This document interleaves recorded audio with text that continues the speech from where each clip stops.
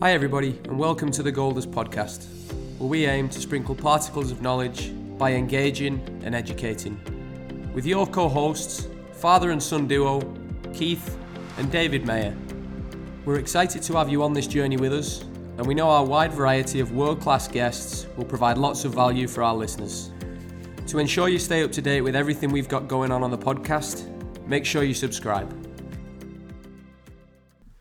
As we mentioned last week, our book, Goldust, How to Become a More Effective Coach Quickly, is now a year old. And we brought the podcast out afterwards, and we're really excited that we've got the Goldust courses and Goldust mentoring packages available for all of our listeners and anybody that's interested in them. For more information, you can head to our website, www.thegolddustcoach.com, and subscribe to get emails and updates from us, and you can find us on Twitter at GoldDustPodcast. And now we'd like to introduce today's excellent guest, Mark Bennett MBE. Mark is a former British Commando and senior instructor within the Army Physical Training Corps, and has spent the last 30 years developing robust and scalable strategies to help improve organisations, teams and individuals. And this podcast actually has a live role play example that wasn't rehearsed and had me wanting to put my boots back on and get playing again. It's a really, really good interview, and I'm sure you guys are going to take a lot from it. Welcome, Mark, and thank you for your time to be with us today. How are you? I'm awesome, Keith. Thanks, David, Keith, for inviting me on. Nice new podcast, new people. Yeah, it should be interesting. Great. Well, thank you for being with us. Look, Mark, for those less familiar with who you are, could you please share with us a little bit about your background? So, short version, Keith. I joined the Army in 1983 thinking everyone would be highly motivated and fit, and realised most weren't, and most would do everything to get out of physical training, take shortcuts. So I got into a bit of trouble as a young kid. Then I met a commando-trained soldier, and really I aspired to that, the attitude, the work hard, one more rep, and just loving the tough nature of physical activity. So I went down to the commando course and then became a physical training instructor. And then through that journey, after serving with the commandos operationally, going back to a recruit training centre, I kind of realised I was pretty useless at my job and went through a journey of change from the early 90s on. And from that period, I started to work in the late 90s with pro teams, Super League teams, Premiership Rugby Union, and slowly but surely built up a way of influencing people that influence others to get the best out of them, which obviously we'll be talking about. But it's taken a long journey. I turned down promotion in 2006 to leave the military, and since then I've been working across education, pro sport around the world, from grassroots to international teams and professional teams, and also within the corporate world to support change and interdependent organisations. So Mark, I'm going to rewind a little bit to the start there. You're a former British Commando and senior instructor within the Army and served for 22 years in the military, is that correct? Yeah, 23, yeah. So during that time, you became a senior instructor running the Commando training wing, and you were the first person to redesign the preparatory training to focus on developing the mental robustness within soldiers, to increase pass rate on arguably, which is one of the toughest courses in the British Army. Can you tell us how redesigning this preparatory training came about? Yeah, so I'd already gone through a process. So this was 9 years since I decided I needed to do better of how to develop and influence people. And what I was finding was that what we were doing was we were pretty much, I'll simplify this, but we were pretty much saying, look, if you can keep up, you'll pass. You keep up with the training we do, you listen to the information, if you learn it and you can apply it, you'll pass. But if you don't, you'll fail. And we were really struggling with pass rates. So obviously I'd already done my commando course in 90. I've now transferred to the Army Physical Training Corps and was running the commando training wing in preparing trained soldiers that volunteered for the commando course. And it was clear to me there was a lot of ego around, when I'm on the training team, we'll be the toughest training team, and you'll get it tough. And so if you pass when you're with us, you'd have done well. And I really had to change the mindset of the training team to get them to understand our success is maximizing the pass rate. You know, the test criteria on the commando course are the test criteria. We don't make them up. But if our aim is to destroy them before they get to the tests, our success criteria is wrong. So it was a big element to change the mindset of the influencers, the training team, before I could change the way we were training them, if that made sense. Which is quite interesting, Mark. So to be able to influence that training team, you've obviously got to have quite a character to be able to do that, strong character. And in the military, there's lots of strong characters. How did you actually shape that? Well, it was tough, Keith, because the commando regiments, 2-9 Commando, 5-9 Commando, it's the Army Commando regiments, are very insular. So they generally, once you get in there, people like to stay there. Whereas with my job as the Army Physical Training Corps instructor, there's only one of me, and you go in for a 3-year stint and you leave again. So you're seen as a bit of an outsider. And it was very tough for me to get them to change their attitude. They're going, who's this guy coming in telling us how to train our guys? But then they wanted to break the military marathon Guinness World Record, which was an 8-man team with a Bergen, with boots, uniform, and you had to do on a recognized marathon competition and stay as an 8-man team. So I said, look, I'll help you train, guys. And they said, no, we'll train ourselves. And within about 3-4 months, they'd injured most of the team. So the guy who was in charge, the Sergeant Major, said, right, you can take over.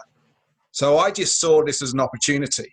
So then I started to use my principles of smart training and smart nutrition, getting them to understand how to, measure the times of how we're improving over a mile, the pacing. And then we did the marathon and we broke the world record by 15 minutes. And after that, the doors opened for me. So all the barriers came down and people come and said, Mark, talk to me about what you're thinking about with the Commando training wing. Some of the fittest guys in the regiment were obviously on that world record team. So all of a sudden now they were championing me. So it took an opportunity to show the impact to break down those barriers. So I'm pretty tenacious, but I'm pretty cool-headed. So I won't get emotionally involved, but I am quite tenacious. So if I know something's right, I'll keep at it. I've got to say, Keith, now I'm better at explaining myself than I was then. But just having the opportunity to show it worked was the icebreaker in that moment. Having that coolness and the resilience to soldier on, you've now spent you spent the last 30 years developing robust and scalable strategies and tools to help organizations, teams, and individuals maximize the performance. So, and influencing. Now, in 2006, which we need to add, as you were awarded the MBE by the Queen, Her Majesty the Queen, for this work in developing these systems, Mark. But can you share with us how these strategies work? And more specifically, what do they look like in real life terms? Well, the last part of that question you asked there, Keith, is the key thing for me. I get very frustrated over the years and decades I'm working with. There's a lot of people in industry and within sport, coach developers, executive mentors, that actually share great models that look good on a PowerPoint presentation, that sound good in a motivational chat. And everyone make me leave the room thinking this is fantastic, I'm highly driven. But actually, they can't apply them. Or they want to apply them, but actually the change is not sustainable, so they just regress back to their old behaviors. So one of the things that I've spent a long time developing is getting people to understand that, first of all, you need to understand where you are yourself, understand the baseline, if you like, what's the reality, and understand what success is. And then help support people first develop their own self-awareness of when they're great every time, when they're great sometimes, and when they're never great, and when they're unacceptable. That self-recognition, then we start to share tools in the real world of application. Okay, let's start working through this. But we teach people out the self-review in the moment and afterwards. And we support them on this journey of change. So it, based on the principle and the statement I use, Keith, is performance is a behavior, not an outcome. So what I mean by that, and I use that in education, in sports, elite sport, grassroots, and corporate world, is we need to establish what the very behaviors look like at self and then others of what facilitate the outcome we want before we can start focusing on the outcome. So the key thing I work on is developing self-awareness of where the behaviors are. Are they every time, sometimes, or never, in the behaviors we need to be successful based on what is it we want to achieve? And that's where everything starts from. So to increase engagement, learning and performance, you've designed interventions that support change required to embed behaviors and cultures that maximize the performance. Can you describe what some of the interventions look like in layman terms? Well, yeah. If you look at, there's two elements there, David. So one is the intervention itself, but also then is the tool steps of application of bringing it alive. So a standard intervention is always baseline first for me, looking at where they think they are and where they are, their self-awareness with everyone from senior to just the person on the shop floor.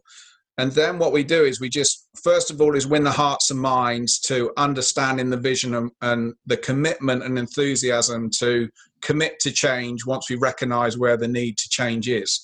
And then each week we keep reviewing on that. So we teach people how to self-reflect. So there's a process and a journey, and we set up, and this may go in a bit diverse, but I'll share it now. We go into it later if you want.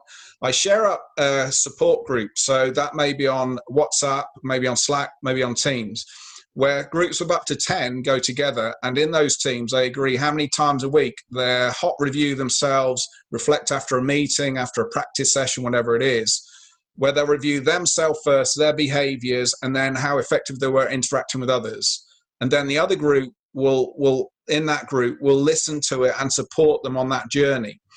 And what we do is we pick up trends from that. And then we have Zoom catch-ups or face-to-face, more Zoom in this world, where we identify where we are, what's working, what's not, and deal with what's not working first before we move on. So the principle of we are where we are, we're ready when we're ready. So what we won't do is go, I've got this PowerPoint planned, I'm going to share it with you anyway. And we'll have 5 minutes at the beginning having a chat about where we were. No, it's not about that. It's about, now we've identified what's working and why, we talk about that. So what made that so successful? How can we repeat that? So there's conscious recognition so we can repeat. But also when we've recognized what's unacceptable, we talk about that. All stems from what I call player first, which is the first tool. Player first simply means is the person that's doing reflects first. So this is how I thought I did. This is what I did well. This is what I didn't. This is what I'm going to change, whatever it may be. Then the person that's listening has the interaction. Then player last is the person that's going to go and do it then says what they were going to do. Not me remind them, they tell me. And I'm listening. Great, clarity. So when they come back, when we do that review, the first thing is, as opposed to me talking, even in Zoom, I'll go around each person. Okay, please share your reflection. Then they share, Mark, this is what I said I was going to commit to. This is what I commit to. This is what I didn't. And we break down, as I said before, why it was so good. But then when it was we didn't, the first question is, okay, what prevented you from being successful? Because we need to talk about that. And we do it in a firm, fair, and friendly way. So it's not me telling them they were wrong, they should have done this. It's an interaction of, okay, why didn't it work? What prevented us? What strategies can we put in place to be more effective next time? And then we work through that. So it may be we get to a point where we've identified a trend, which happens a lot, that we say, right, I'm not going to add anything in this session. Let's just work on now what we've agreed we're going to do, share them in the teams, work with each other, support each other to help each other be successful. Then we review again in a week. So that in itself, David, is a big game changer with many sports and organizations where people are realizing, wow, when I've said I'm going to do something, you hold me accountable to what we've agreed, but you don't get angry with me and you don't take it off me. We discuss it and it's back up to me to recognize what I'm doing well and why. We recognize when I'm unacceptable and we discuss of how we can fix that next time, and then we go again. So you're not just chucking information at me. So that's kind of the simplistic version of how we embed the change in the intervention of support. Now, you've mentioned several times in there about self-reflection. Now, there's a possibility that you'll come across people that are not effective or struggle with self-reflection. Maybe it's not true, or they just have a hard time piecing it together and understanding where they're actually at in this moment. If you get somebody that's like that, is there a process or a method that can make it easier for them to self-reflect?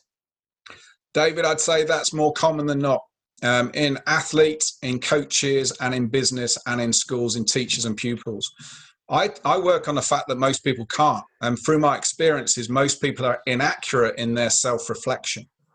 So one of the things I get, even if I give an example of pro coaches I work with, and I do this with every coach and manager, if it's a corporate, they record a meeting, they listen back to the meeting. And what you'll find is, so if I connect this back to the hot and cold reviews, David, then I'll show the strategy, is the hot review is before you've watched or listened to yourself back, you reflect on what you think you did, how well you did at self, first on state, then interaction, and then with the others. And you audit that. So generally I ask people to voice record it. So if it's in Teams or WhatsApp or Slack, you can just press record. And as you're walking out the room or finishing a coaching session, you just go hot review, self, and then others. And then it's just bang, and it goes into the group. So I can listen to it, others can. Then we do the cold review. So the cold review is then, now they watch or listen back based on the same framework of success. Now they're going, oh, I didn't realize I said that, or I missed that. And then they put in again in the WhatsApp, the Slack, the Teams. Then they do their cold review. Guys, cold review. This is me. This is what I picked up that I didn't last time. So now I'm recognizing this. So again, it's not me telling them, it's them reflecting on themselves. So two things happen there is, one, we can identify, and they identify the difference between in the moment and actually now they're reflecting back with a reference, but also the referencing helps them become more aware of what they're not aware of so they can focus on it better next time. So that's the strategy to develop their awareness of reflection. Then I share my action review process. So I share it as a training tool, and I share this with everyone, by the way. And the simple process is we work on, and I'll just go through the steps, and we may not get into depth, but I'll just share the steps. First step is awareness of state. Am I present? Am I aware? If I'm not, my first process is to regulate my state. What's ideal for me for this situation? Next step is scanning. The scanning is, I'm watching, hearing, listening to everything around me. Opportunities, threats, if it's sport or just in a meeting. How's everyone's state? Who's present? What's being said? I'm first listening to understand before taking anything in. That's scanning. Then I work through options. So options are basically any option I can go. So even if it's in a conversation, how can I respond to this? If it's on a court or on a pitch, right, what are my options here? I don't do that with any limitations, so unlimited options. Then I talk about variables. What are the influences that will affect the option I'm going to choose? And then from that, I come with a choice. Then I commit to the choice. Then I reflect. Did I commit to the choice, yes or no? If no, I don't review. Conclusion, commit next time. If I committed, okay, how was the execution? How was the option? And I review them separately. Bang, done. So what we do there is a nice measure. So what this actually does, it allows people, one, to be present in the moment before they make a choice, helps them make better choices, gives them data then to actually more self-reflect, and allows them not to be emotionally responding to an outcome. They're actually reflecting on, first, did I commit? Then how was execution? Then how was the choice? So we're breaking down the key factors. Often the challenge is, actually, I didn't commit. So that is the action review process I share, and we use that as a reference in anything. So an example of how we can use that is, someone might come to you, and let's look at business as an example, and you're the boss, and there's someone that never makes decisions for themselves, but you want them to, but the problem is you keep giving them the answer because it's quicker. So instead of doing that, they go, boss, I'm not sure about this, what should I do? And we take them through the action review process. Okay, so work through the action review process. So what data are you working with? So what are your options? What are the influences? Okay, so what you're left with, great, I agree, go for that. Let me know how it goes. So straight away now we're helping people think, and you go, next time do that before asking me. So then, and then at the end, if something's gone exceptionally well, or they're not sure, or it's gone wrong, instead of us getting caught up, we go, okay, talk to me. How was your state? Then we work through the scanning, then we work through the options. So what we identify there is we go to the source of the issue if there is one. So imagine this now if we're looking at rugby and you're a coach on the sideline. A player now has now made a choice you think is a crazy choice, shouldn't make that choice. Traditional coaching is the coach will either shout to the player, you should do this, or even if they think they're athlete-led, they'll bring them in and go, okay, talk to me about that choice. So two things there. Well, you've pretty much given them the answer, because if you're saying talk about that choice, coach only asked me a question when I'd done something wrong. There was only two choices. He obviously didn't like the one I did. Coach, it's that one. Coach goes, yeah, they know, great. But actually it's too tricked. But what we haven't done is we haven't identified the source of the problem. If we're scanning now, we can pick up, okay, how's a player's state? And you can get to know players, which is a whole different story. But no, their head's down, they've just missed a tackle, they're not present. That's the issue. My intervention is there. Or state's good. I'm now looking at their scan and they're just following the ball. They're not actually scanning. Okay, my intervention's got to be there. Because actually, if they're not scanning well, they won't collate the data, which influence the options.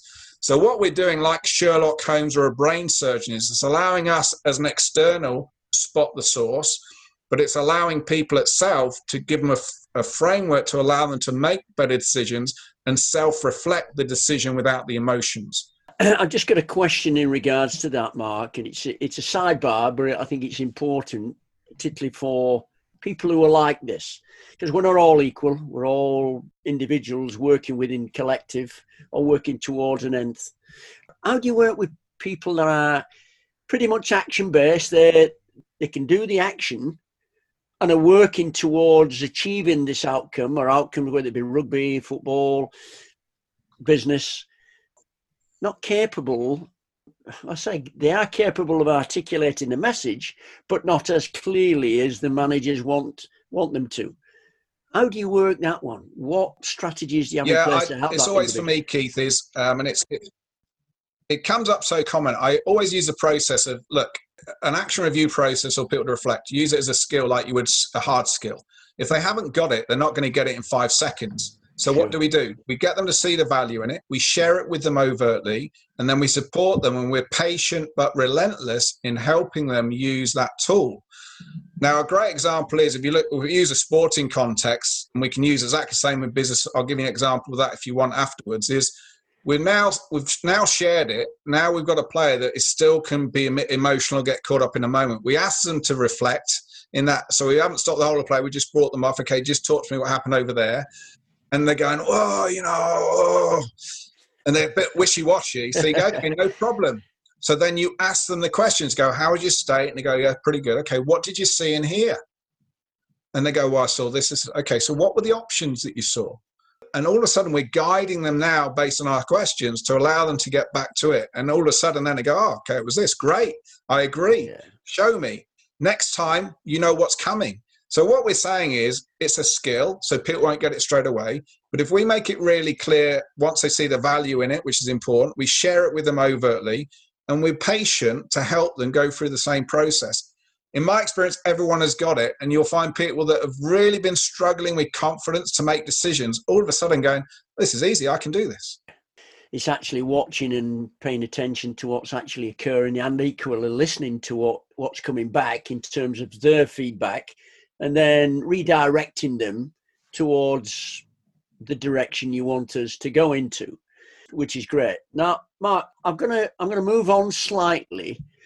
You've travelled extensively with your work and the delivery over your years. You've worked with young, you worked with old, but you travelled you do travel to the States quite a lot, or have done. Obviously not current. Yeah, not recently. Not recently, of course. That'll free itself up in the not so distant future. But during the stay, you taught excellence to a group of youngsters from Cleveland. You actually taught excellence and the PDS rule of 3. Now, I'm curious as to what there is.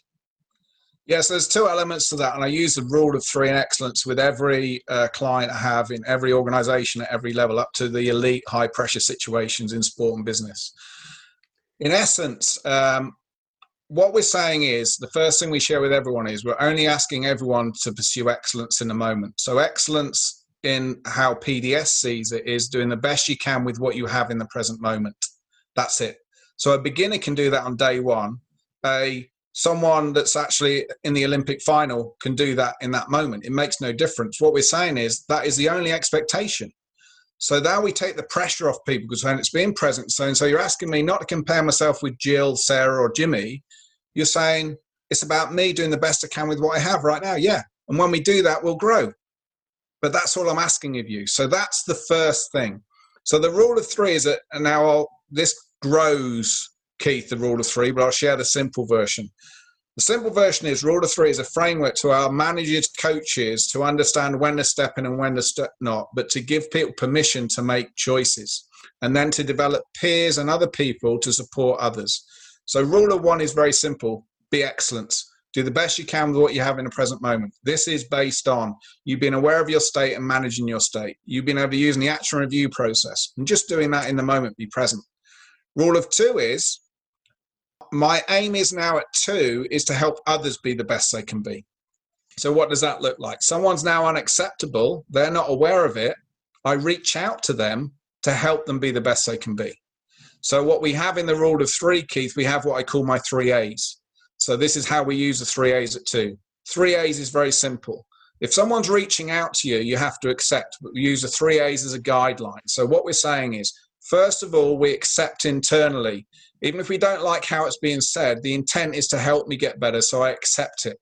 Second A is I acknowledge it. So I give them a thumb up, fist punch, hand touch, whatever allowed, to go, I'm now acknowledging it. Third is I act on it. So now I commit to the change.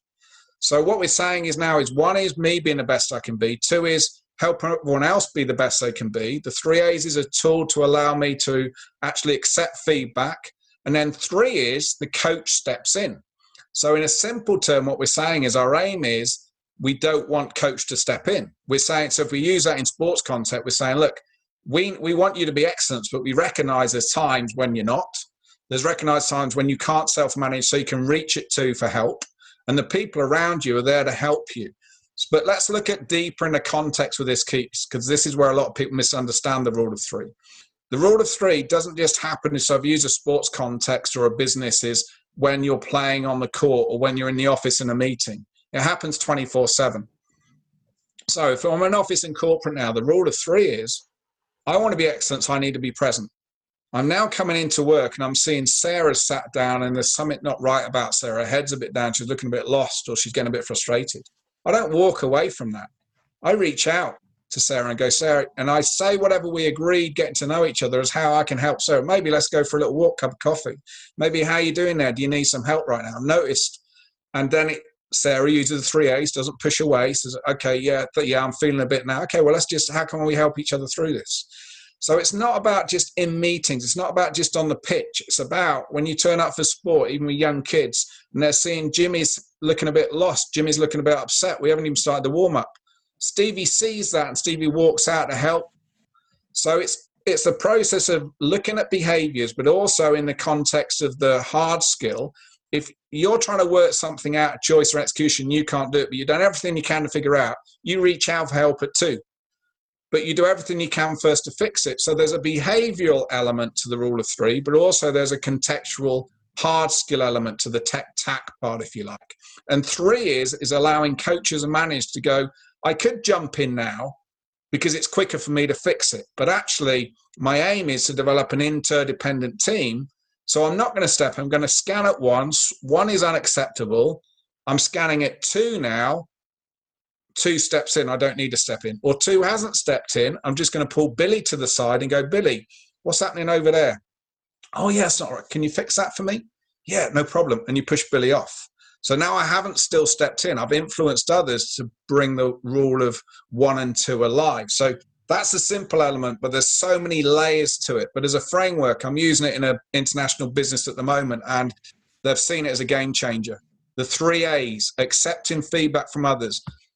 The biggest thing with them, and it's the same as in sport and education, for the corporate world, is actually what they found is when someone, a boss or a peer, was reaching to them or giving them feedback, they thought they were telling them they were doing a bad job and they were bouncing back. There was an emotional blockage. With the rule of 3, it's breaking that down. So all of a sudden now they're going, no, they're reaching out with me, but they're doing it when I do something exceptional, not just on outcome based on my commitment to excellence and when I'm unacceptable. But they're doing it because they want to help me get better. And it changes the whole environment dynamics of that, especially with the 3 A's, of the whole culture around an organization. So it's very much in that situation, Mark, it's the situational understanding that has to take place, both individual situational understanding and in the regard that you'll be helping others. So in rule number 1, that person's got it, but then to have the understanding that somebody else might need the help to be excellence afterwards. and also from the coach or whoever it is, if they're in business, that they have to have a situational understanding around everybody. Because if there's something not going right, they go, right, this person's not got it, but that person has. Can I intervene and have a word to then doing it through a third party? Yeah, and the key thing you've mentioned there, David, it's really important, is this is only effective if itself you're pursuing your own excellence. So if the manager is expecting his or her people that work for him or her to pursue excellence, but the manager isn't managing their state, the manager isn't scanning well, the manager isn't effectively interacting or making good judgment on what's the right intervention, then it will never work. So this isn't about pointing the fingers at other guys, you should be better at this, you should be more committed. It's about, hey, change starts at self. So if I need to recognize how am I in my behaviors and how I interact, when am I every time, when I sometimes, when am I never, recognize how I need to get better and then put a support mechanism in place to help me be the best I can be in order to help others be the best they can be. So this is where what you'll find is when this builds the right and cultivates in the right way, you'll get a junior person reaching out to someone senior to them and actually their feedback is accepted. So you can see a boss of a meeting now, big bosses of industry and a big head coach in a sport start to lose it. And they've given the most junior athlete permission to challenge them effectively and supportively if now they're unacceptable in the pre-agreed behaviors. And guess what? That head coach has got to do the 3 A's. So now we're recognizing, I think on one of the podcasts, Alan Keane, a Great Britain basketball coach at the European Championships, he shared an element, I think it was quarterfinals or semi-finals of the European Championship, where he was losing it last few minutes of the game, very tight game. And he couldn't self-control. He wasn't really aware. And if he was dipping in and out. One of the players came up to him and says, "Coach, it's one of those times." And that reset from a player stepping to say that to the coach, he said it was even more powerful than another coach. And it helped him get back to present straight away. But you can only cultivate that if actually you're doing it every time. You can't dip in and out. You don't go, well, we're not going to do it today because I'm having a bad day. No, we need to understand this is tough to integrate. But if we support each other and just focus on what's success for us this week and just work on that one thing this week, then we review it and we build, then the change happens. I think the challenge with a lot of organizations is someone might hear this podcast and go, rule of 3, I'll do that. And they'll share it for a day. And they might do it for a few hours, then they'll ignore it for a week, and then they'll bring it back out again in a week. And they think magic's going to happen. That's not how this works. We identify the most important. We share the value. We share what that looks like. We share how we can review each other and ourselves always first. And we support and review through the change. And then we add a bit more. So we build behaviors over time, the same as we would do building a skill over time. We don't expect someone that can't play basketball to be able to beat LeBron James on a dribble and a 3-point shot in an hour. It's just not going to happen, is it? So the change starts with self. Yeah. And it's coming across, Mark, it's very much a need-centered approach. It's an individual, it's bespoke, but working again, either if you're working as an athlete on your own, but you're not. There's always no man in his own island. Yeah. But when you're developing these needs, what are the core ingredients that underpin the actual principles? Well, first of all is recognizing if it's need-centered, we're talking about need, not want. So the need is based on agreeing what I call the lighthouse. So the lighthouse is we agree where we want to get to. So I use the lighthouse because the lighthouse is something that doesn't move. Once you know where it is, that's your reference. So what we're saying is everyone needs to agree what that looks like first. And then contextually, what do I look like in my behaviors to facilitate us to be successful towards a lighthouse? Once everyone agrees that, then you have to get people to see the value in any change that you're going to do based on need. And as David was mentioning there, is you're going to get people that are going to accelerate this and take it on straight away. You're going to get people that struggle with it going, oh, it's another course. It'll be out in 2 weeks. I'll just sort of cruise along silently. So you've got to get them to buy into where is it we're going, the value of it, what's all our part in it, what do our behaviors look like to bring it alive, and then agree the what ifs. So the what ifs are, what if we don't? What are we going to agree between ourselves of interventions to help each other be successful? So often where this fundamentally comes from, if I was to simplify it, we need to know what success looks like. We need to know then for everyone where we need to get to, what's the reference. Then we need to know what's it look like at self contextually for each of us. And then importantly, we've got to agree the what ifs. What if it doesn't? What if we're not doing what we've agreed? What's the intervention agreement? And then we just follow that through. And I think this is where a lot of people trip up, Keith, because a lot of people, if you go into an organization, on the wall, you've got mission statement and you've got all these great words. And I've been into big organizations and big successful sports, and I've said, okay. And I've said to the bosses, can you just talk me through your mission statement?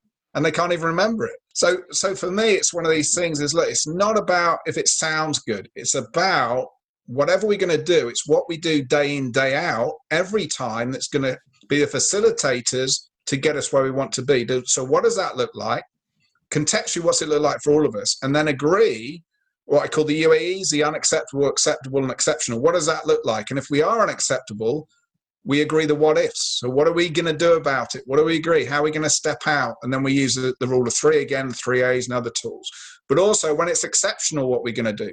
So if someone does change in a positive way, when someone does commit to something they haven't before, we need to make sure there's overt recognition of that. Otherwise, it's going, the only time someone speaks to me is when I've done something wrong, which is horrendous in sport, which is one of the things that I really work on improving within coaches and business. Oh, well, only time boss wants to see me is when something's gone wrong. So we get people and going, boss, just tell me what you want me to do. Because I'm just not going to make decisions. Because if I make decisions, so it's getting people to understand that we've got to recognize both exceptional and unacceptable. But when we're unacceptable, we've got to recognize a what if of how we're going to support each other in those moments. And what does that look like for us? So for me, everything stems from those fundamentals. I'm going to throw one at you, Mark. Let's say I'm within a team and a lot of the group have got it. They're striving for excellence in everything that they do every day, but I'm not intrinsically motivated. Yeah. And I'm not interested in the change for the greater good of myself or the group. How can your system help me in that situation? Well, there's so many questions there based on the words that you've just used there, David. So first of all, while you're there, let's play along. Yeah, I have no choice. So you're no choice. Why? Because of what? Who's forcing you to be there? Can't go anywhere else. And I will use it in a sporting context. Yeah. I'm at A team and I'm not able to go anywhere else at this moment. Okay, but you love playing the sport. Yeah. So what is it about the sport you love? I get a great sense of achievement when I'm doing something well. Okay, so what is, if we took a moment in time now, so we're going to the next practice session, let's just take the first 5 minutes of the practice session after warm up. What would you doing well look like? I'd be sharp, moving well. I'd be interactive. Okay. Yeah. So just on those two things there, that you've just mentioned things that you're going to do, but then you've mentioned things that you need to work with others in order to do, right? So interactive, what does that mean to you? It would be both helping others and also, when I say interactive, it would be interactive with myself too. Okay, so when we use the word excellence, how would that relate to what you've just described there? So that first 10 minutes of the play, what would excellence mean to you in that moment for you itself? Excellence would be striving, regardless of what happens, to continually push to be better in that situation. So when you do that, how do you feel? Excited. Yeah. So what if we can find a way where we can get you as excited as we can, as often as we can in every practice session? Would you be up for that? I'm in. Can I put my boots on? I get my boots back on. I'm retired. I get playing again now. Yeah. So that's one. So we end itself, and then we go into, when you said interactive, then two things to that I'd get into and ask you is, what do you need to, what's your part of that success on the interactive? and we get into the context of you put a name on it specific, the fact you need to understand the strengths and weaknesses of the other players, how to make great choices. If we can get the best out of the other players, it's going to help you play well. What does that look like? And then I'd reference that back to the rule of 3. And you'd share with me how rule of 1 looks, how rule of 2 looks, and where I need to come in at 3. And then we'd agree, well, let's have a go with that this session then. Okay. And I'm guessing, so that I'm going to take you back to the first question you asked. Is there a point where there's a ruthless element that when you say, why are you here? If I either A, don't have the answer, or it's evident that I don't want to be there, that you just say, okay, this isn't the right environment for you. Yeah, so there's 2 elements to that, and it's not always, I may not always start with the why you're here type question. It was just contextually for you there. It may be okay, so what is it you love about the sport? What is it that got you into the sport in the first place? And I have examples actually in golf, for an example, where a player who was a national player age group, and he could have been phenomenal, but he hated playing golf. But his dad wanted him to win a major. And he was good. He was better than the people around him, but he was lazy. So the coaches were getting frustrated. So I had the one-to-one with him and said, look, okay, so he said, no, I want to be a dentist. In fact, it wasn't a dentist, it was a vet. I wanted to be a vet, he said. He said, but my dad wants me to be a pro golfer. So we had to have an intervention with the dad. And then the coaches were on my training. So we went through, and it was a 6-month intervention of support. So what they ended up doing was they said to the dad and understand, look, there's only 2 things are going to happen here. Your child's going to burn out, or they're going to start enjoying the game. But the route we're taking now, there's only one choice. Your player's going to burn out because he's not going to enjoy the game forced. So what we said was, well, how about this? We start agreeing we'll select based on behaviors, not based on outcome, which was a big, brave step for this team of coaches. So then the players were connecting with that, actually, I don't want to be. And they go, okay, no problem. So let's take you out. You don't have to come. But if you change your mind, this is the type of environment we're going to build. So if you want to be part of this, come back next year. But right now, we'll just take you out. But they went through the process of speaking to dad and identifying, as I had the question with you, to identify, did that player really want to be there or not? And that player clearly didn't. Interestingly, a year later, that player got back in touch and says, I want to come back in because I miss the sport. And he quite liked the environment. And then he actually continued in it. And so there's been a few, I use a principle, and I use it a lot with coaches as well, with organizations, is change the coach or change the coach. The same as change the player or change the player. So what we're saying is there is a judgment call, especially at elite level, which is a little bit different, is we've got to say, look, have I done everything I can to help that player be the best they can be and engage them? And if I have, and the player still doesn't want to, then move them on. Just say, this isn't right for you. That organization might be right, that team, but you're not right for us. That's no problem. But you've got to the point where you've said, I have done everything I can. My challenge is with a lot of coaches is they haven't. They've jumped to conclusions. And a lot of the reason why some players are disengaged is because of the coach's fault.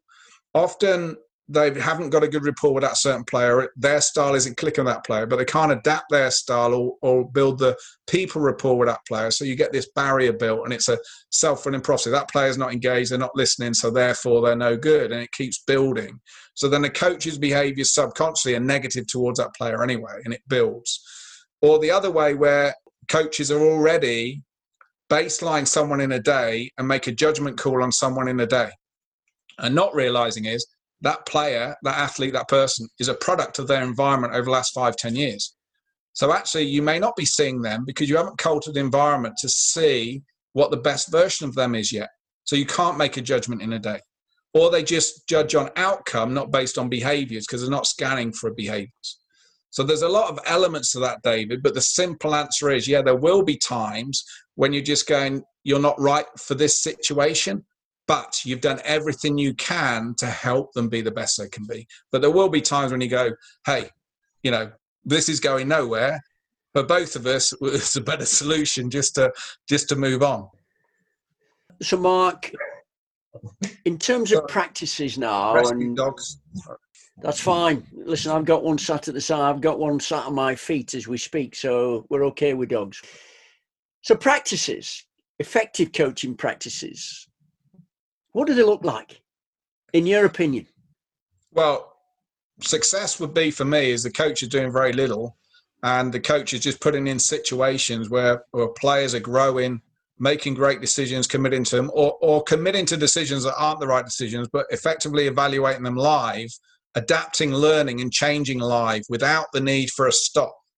So I always take stages in sessions. So to simplify it for coaches, and it's not a cut off, by the way, there's light and shades to this, but I clarify the difference between a learning phase, a performance phase, and a competition phase. So what I mean by that is that changes the expectation from the coach and the interaction of the coach with the players. So a learning phase in a simple version, early learning is the players can't do it yet. If we measured outcome, we'd just be failing all the time. So what we develop there is success for us in this phase is to commit to choices. That's it. We're reviewing that because we're not there yet on anything else. So we're not getting them to get frustrated. Well, I can't kick on my right foot. I'm just going to keep kicking on my left foot because I'm good at that, because there's still outcome reviewing based on outcome. So learning would all be about that. And you can use constraints or drills, blockouts. And again, I'm not an anti-drill, et cetera, et cetera. And in business, you can use frameworks for guidance.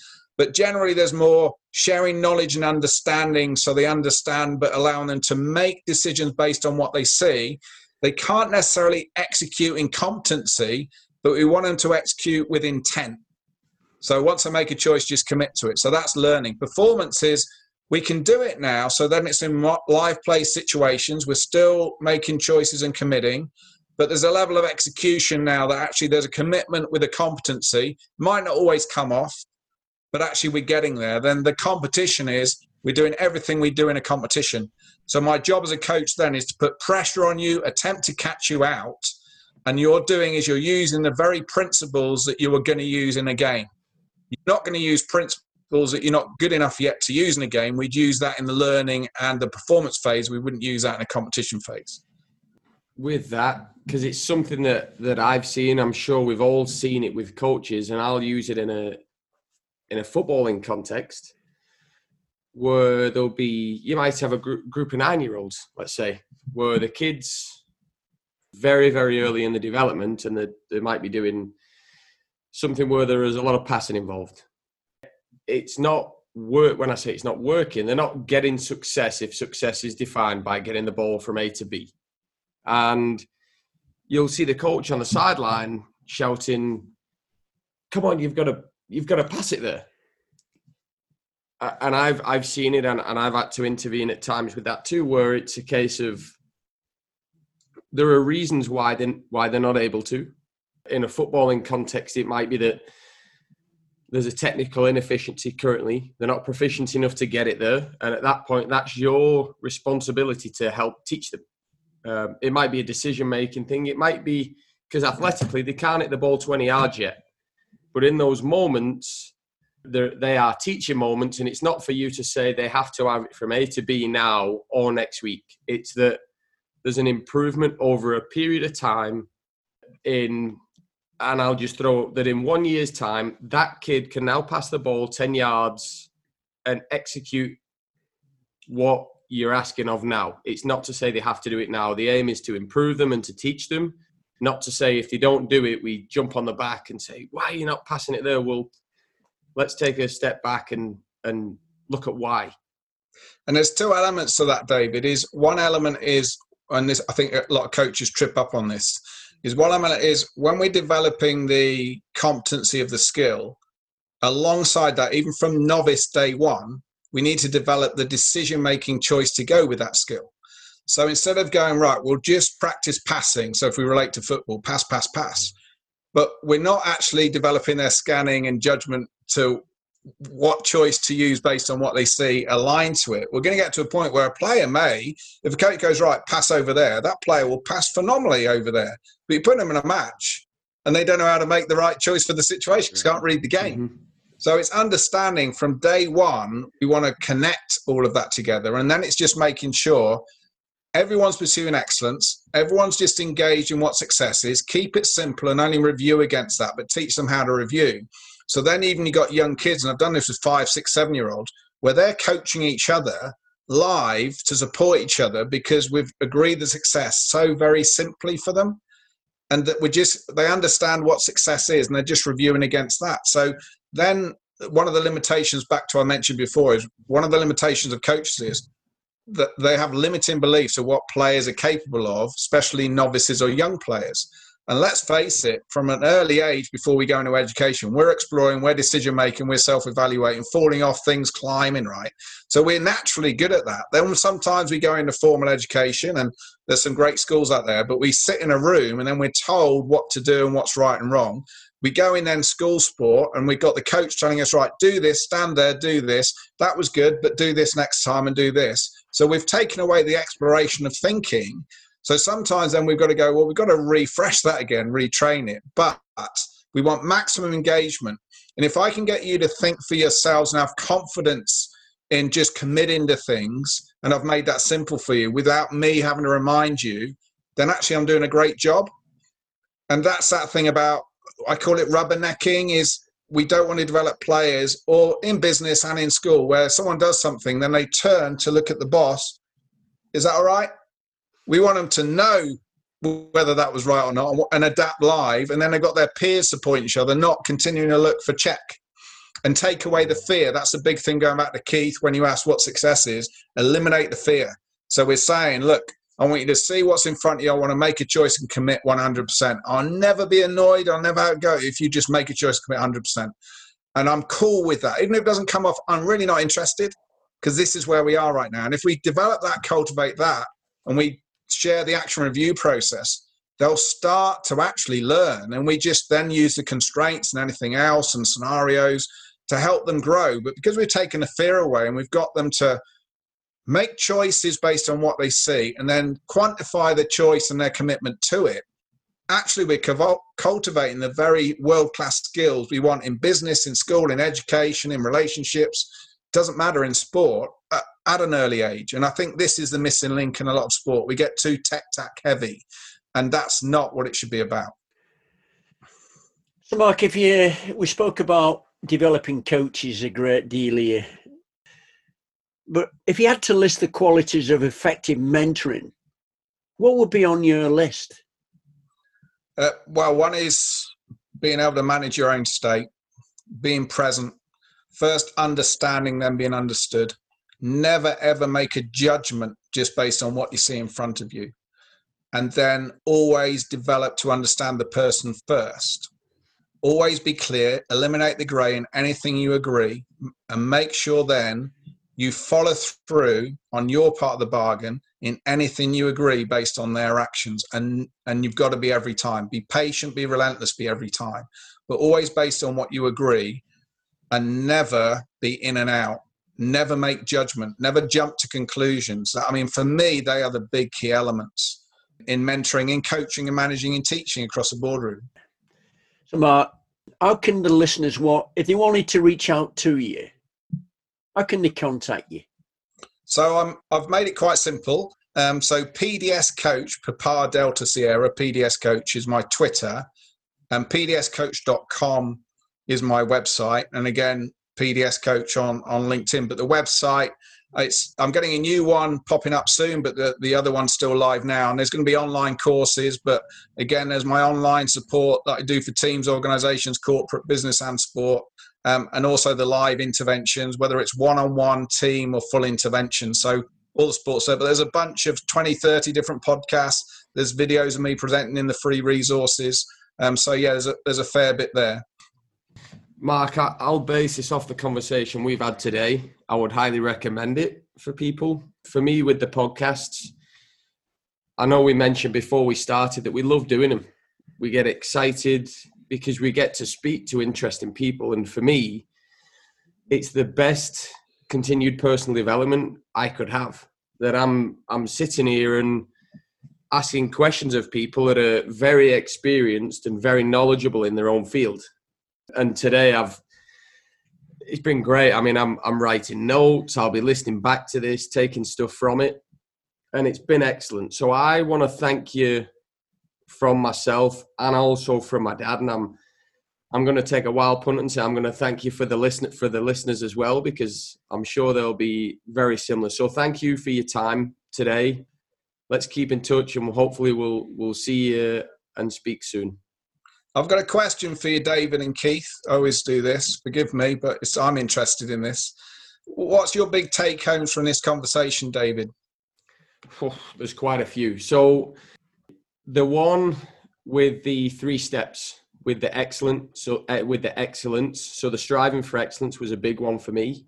That's something that I really liked, where you have the first one, striving for excellence in yourself, to then move it on. And if you see somebody else, to help them strive for excellence. And I think as a coach, instead of seeing person 1 doing it, but then person 2 isn't, and you stepping in, can you get somebody else? Can you get person 1 to come in and say, look, Billy, John over there's, he's maybe struggling a little bit, or he needs a little bit of guidance. I've noticed that you are being excellent. You're striving for excellence. You've got it. Can you go over and demonstrate and help Johnny? Is that possible? So that was a big one for me. And also the one around intrinsic motivation, because that was not planned at all. And it was a real life situation in terms of, it was just off the cuff. And the way that you dealt with the situation was something that I'll take away as well. I can see you getting excited there, David, when I was taking you through that. Yeah. And for me, Mark, I think the clarity of your responses based upon our questions, and the clarity and the preciseness of your questions, which makes it very, very easy for both listening and obviously the learning process. I also think, so change the coach, or either change the coach or you change the coach. It's so simple, but it's extremely intricate. When you think about it, the simplicity is the genius in that. So in that one where you change the coach, change the mindset, help them on their journey, because they've probably not reached that window of opportunity where they actually feel there's development for them to take place. You open the door and they step through. Or if they're not ready for that, or they're not fit for purpose, then we change the coach. Yep. The other things which are very, very clear to me is just the depth of knowledge that you've got around your system and the strategies that you actually implement. The things around it, however, are in footballing or in sports, the ball does the movement. Let the ball move. And where you answered a specific question, if you're doing a constant practice, so all you're doing is passing it from A to B, we become an expert practicing it from A to B. But however you put a little player in there, they're either opposed or unopposed, they've now got decisions to make. So the decisions have got to take place through clever practice designs, dropping in these little seeds of verbal vitamins that you've shared with us through this podcast. Like David, I've wrote copious notes. When one man thinks he knows everything, that's then an opportunity where you find you don't. And the more I think I know, the more and more I find out that I don't. Thanks for tuning into the Gold. No, thanks for the opportunity to share. I mean, for me, even if someone takes one thing when they go away, even if they go on, I'm going to reflect and film myself or record myself just to see if they're taking one thing away that's going to have a positive impact, not just to them, but how they impact on others, then actually it's priceless, right? So I appreciate the opportunity to share with people that may not have heard some of my craziness. Podcast. And also, you can visit our website at thegolddustcoach.com. Thank you, everybody.